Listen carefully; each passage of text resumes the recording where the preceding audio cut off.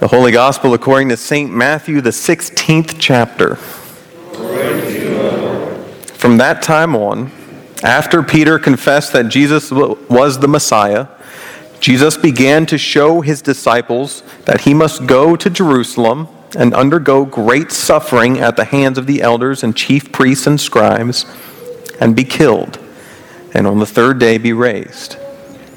And Peter took him aside and began to rebuke him, saying, God forbid it, Lord. This must never happen to you. But he turned and said to Peter, Get behind me, Satan. You are a stumbling block to me, for you are setting your mind not on divine things, but on human things. Then Jesus told his disciples, If any want to become my followers, let them deny themselves and take up their cross and follow me. For those who want to save their life will lose it, and those who lose their life for my sake will find it.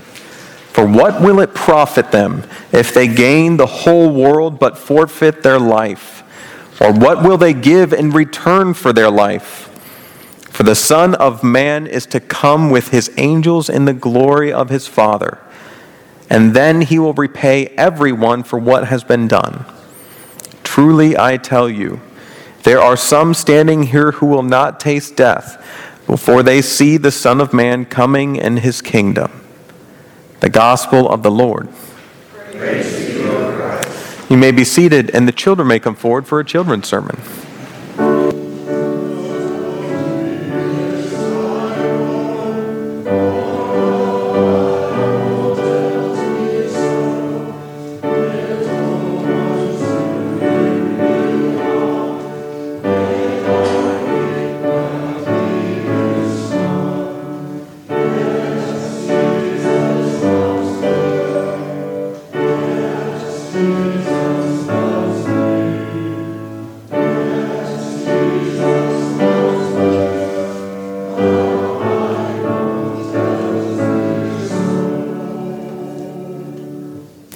Good morning. Good morning. How are you? Good. Very good. A little more energy. Still tired. That's just going to be a pattern here in the mornings, isn't it? Yeah, that's okay. You look tired too. I know. I am sometimes. It's okay to be tired. It really is. I've got a question for you. Oui?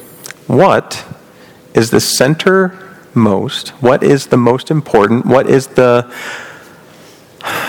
small word for this? What is the best Christian symbol that we have? Yeah. The cross. The cross. Can we find any crosses in here? Yes, there's one up there. Point to them. Yep, there's one on that picture over there. Where else? Yeah, yep, there's a couple. Yep, there's one over there. Uh-huh. Oh, yep, on there. On top of that thing. In a bulletin. There wasn't. There's a bunch in the bulletin. If you had to guess how many crosses there are in the room, how many would you guess? Yeah.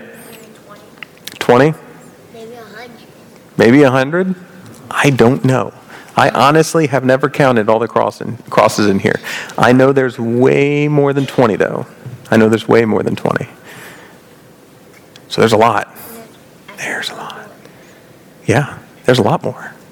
Now, I got a question for you. Why do we have crosses all over the place? Yeah. Because that's the only Christian symbol that we know best. It's the best one. It's not the only one. Yeah, because it's all about God. It's all about God. Yeah, I think that's a good one. The reason we have crosses all over the place isn't because the cross makes us feel good. After all, Jesus died on the cross, right? Yeah, and without the crosses, it won't be a church anymore. The cross shows us how much Jesus loves us. Jesus was willing to give his self to us. God was willing to give God's Son to us. Everything that's good, Jesus could have had. Jesus could have just said, nope, I'm just going to think about myself. I'd rather take a nap. I'm good. That's not what Jesus did. Jesus served people. Jesus gave to people. Jesus was with people, ate and slept and drank, all with the people that needed him the most.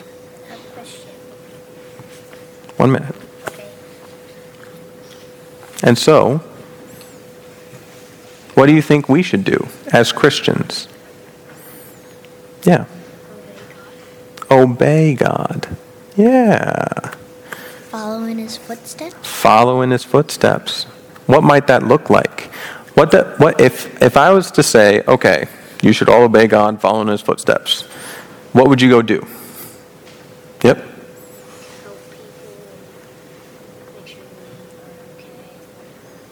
Help people, make sure they're okay if they're hurt. Excellent. We're on the right track. I've got a question. What if people are being mean to you? Is the deal off? Yep.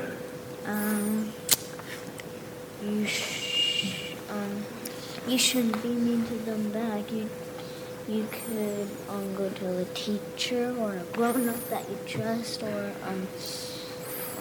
you could follow the light. Or you could just walk away, forget about it. You walk away, you tell a teacher. But ultimately, what needs to happen in your heart? Yeah. Well, at first you don't forgive them, but God wants you to forgive them. So what I think is that if you don't forgive him, he walk away in your heart. That's what I think. We're called to love people, even when they are mean to us, even when they're against us. Which is really hard, isn't it? It's hard when people are mean to us. Plenty of people have been mean to me. I remember what that's like, and I still know what that's like. But even when that happens, we pray for them, we try to love them, and we ask God to help us love them, even when we're hurting. Our lives are lives of service, of loving people. Not just because we're supposed to get beat up. That's not it. But because we're supposed to live peaceably with one another and bring good things into the world. Just like Christ did. Christ didn't die just to die. Christ died to love. And lives to love. So, good news. Did Christ stay beat up after he died? Will you stay beat up after you're beat up? Nope. You'll keep on going. You'll keep on living. And you will be able to love, which is good news. Jack, you had a question? Yeah. What was it? I have a question. Mm-hmm. Who built this place? Who built this place? I think 1880s was around the cornerstone of the place. We built it in joint construction with the people down at Zion UCC. And so we used to be a church together with them, and eventually we moved up here. The people at Flores Lutheran Church and at Bendersville Lutheran Church and at Benders Lutheran Church all came together to help us build at some point in time or various points. We have had a lot of help throughout the whole community to help build the church. And it originally cost $8,500. How many people? I don't know. I didn't count. But it's kind of neat, isn't it? Yeah. It was a lot more. But they raised it all and retired or dedicated the entire building debt-free in its beginning and raised $1,500 on the day of dedication, which is kind of cool. They were strong. And I'm glad they were. Okay, enough history. Should we pray? Yeah. Let's pray. God, we give you thanks. We give you thanks for loving us, for rejoicing with us, for dwelling with us, even in the midst of a really hard calling. You tell us that we should love everybody, but sometimes, God, we don't really want to. Sometimes it hurts. Sometimes we're not really happy with what other people are doing.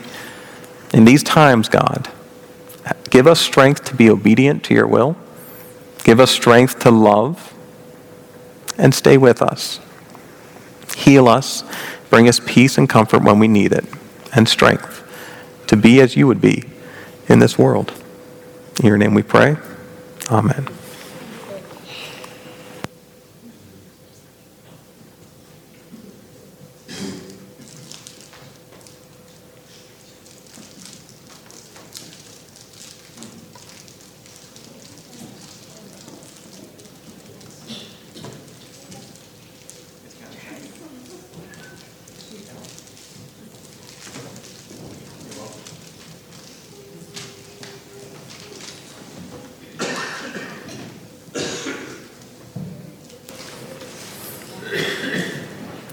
In the name of Jesus, amen.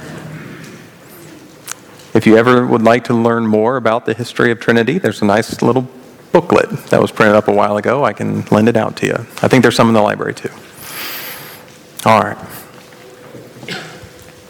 Today's text is a pretty familiar one with a very, very familiar line that Jesus just puts out there for us to wrestle with. It seems like for all of time. Those who want to follow me will pick up their cross. Pick up their cross. This would be a really easy text if Jesus had said anything other than a cross, right? I mean, just insert a couple of images in there.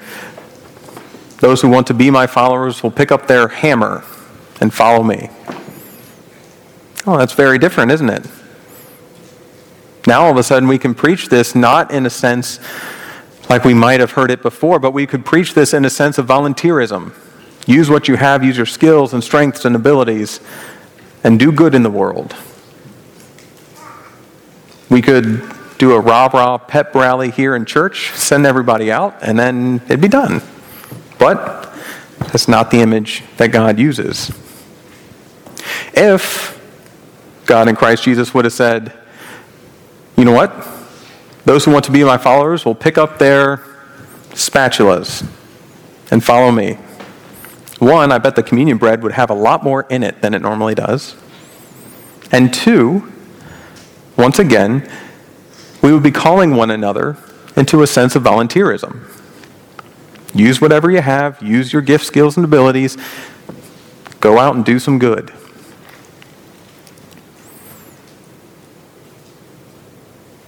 Whoever wants to be my followers, pick up their pen.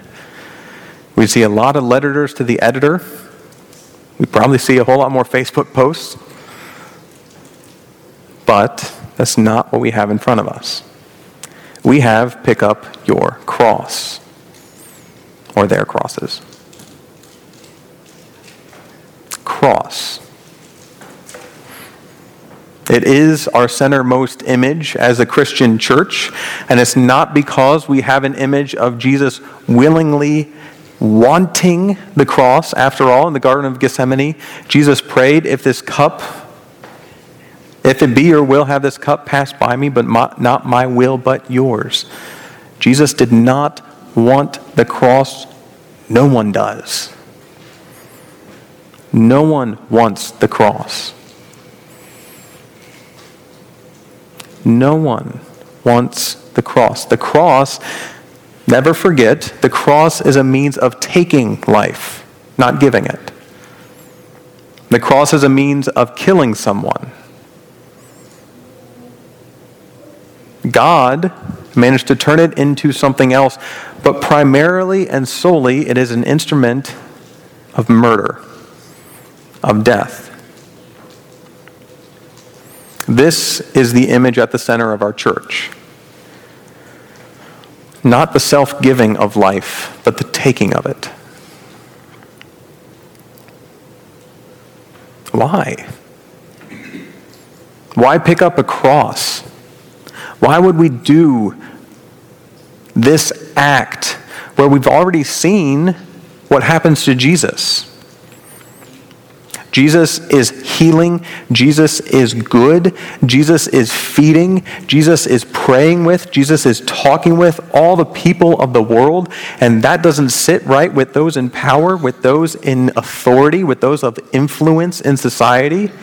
Chief priests, scribes, Pharisees, elders, it doesn't matter what circle you are in. There's a wide range of people in power that did not have a kind heart towards this kind of thing. And in that, they said, kill him. Not throw him in jail, not set him aside, kill him. And they did. And we did.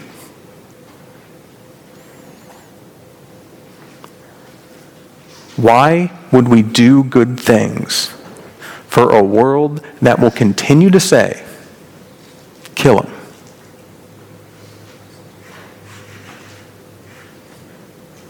Jesus just got done telling his disciples that he is going to go to Jerusalem, undergo great suffering, and die. And then he calls all of his disciples to do the same thing. In the best of circumstances, this could seem reckless. In the most obvious of circumstances, this seems foolish. You don't chase after death. It'll find you quick enough. So what are we being called to do? We're called to pick up our cross. And we're called to engage with this central element of our faith.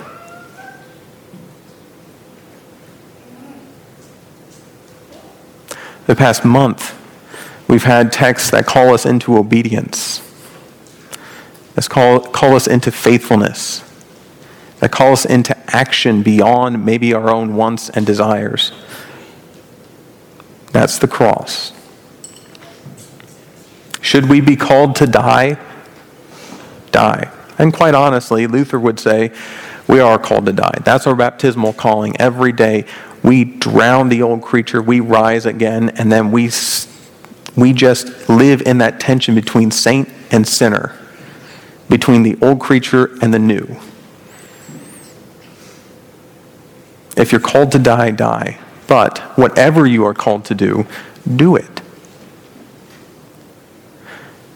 As Christians in the world, it is not an option to listen to the cries of the poor. It's not an option to listen to the cries of the oppressed. It's not an option to listen to the cries of those who need healing. It's not an option to listen to the cries of those in our very midst. It is simply what God would do. And the cross is not an option. It is the mark of a follower of Jesus.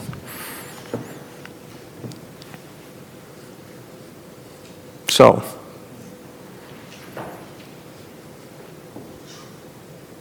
knowing how the world is, having read way more news articles than I've ever wanted to read in my life, simply because I think it's part of the job, understanding that most of you in here have way more life experience than I do, and this probably seems more and more dumb as life goes on. You are called to give your life to the world. Everything.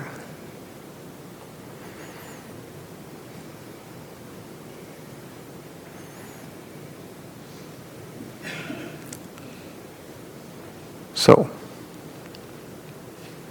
I think the best way of doing this is to do it together. To do it as the body of Christ.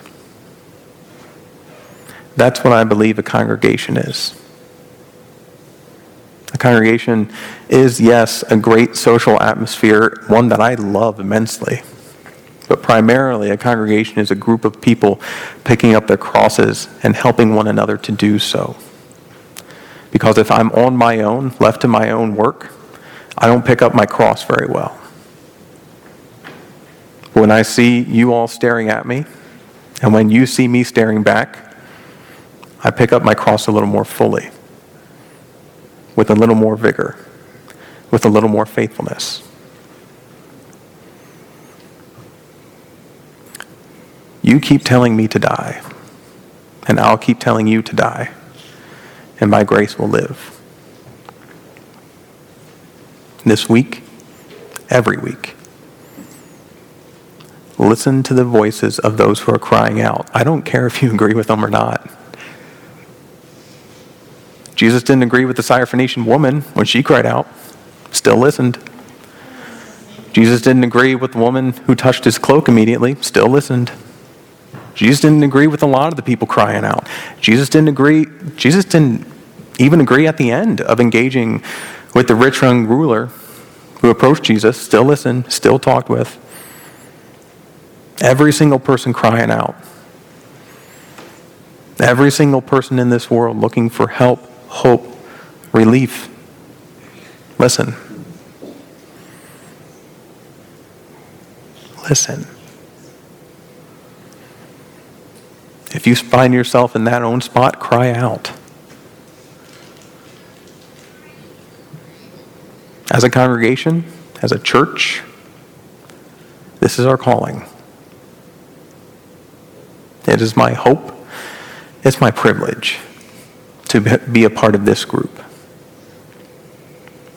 Should you need any help in any of life, picking up your cross, this is where you start. We mentioned the cup in the Garden of Gethsemane. And I think the cup is a great place to find the fruit of such an endeavor. The cup that Jesus passed around that night is a cup of blessing for us. The cup that Jesus passed around that night is a cup of welcome for us, is a cup of grace for us, is a cup of salvation for us. So I want you to see what happens when you give your life, when you pick up your cross, when God acts in and through and with that. Anyone can die. But when we're giving our lives, as we're giving our lives, Christ is there with us, among us, and through us, creating something good out of it. Jesus picked up his cross, and the cup of salvation has been poured for us ever since. We pick up our crosses, and the world hears from the church once again that there is grace and there is love and there is a calling not to be self-centered, not to be ignorant of the poor, of the sick, of the suffering. There is a calling for the world to be loving to one another. And as we pick up our crosses, that is the voice of God for the world. You have been blessed to hear this voice from the cup.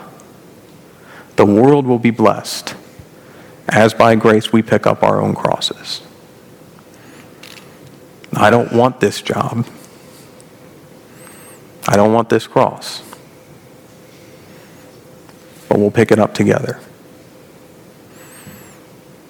Thanks be to God for the church. Thanks be to the God for the cup of suffering and blessing. Amen.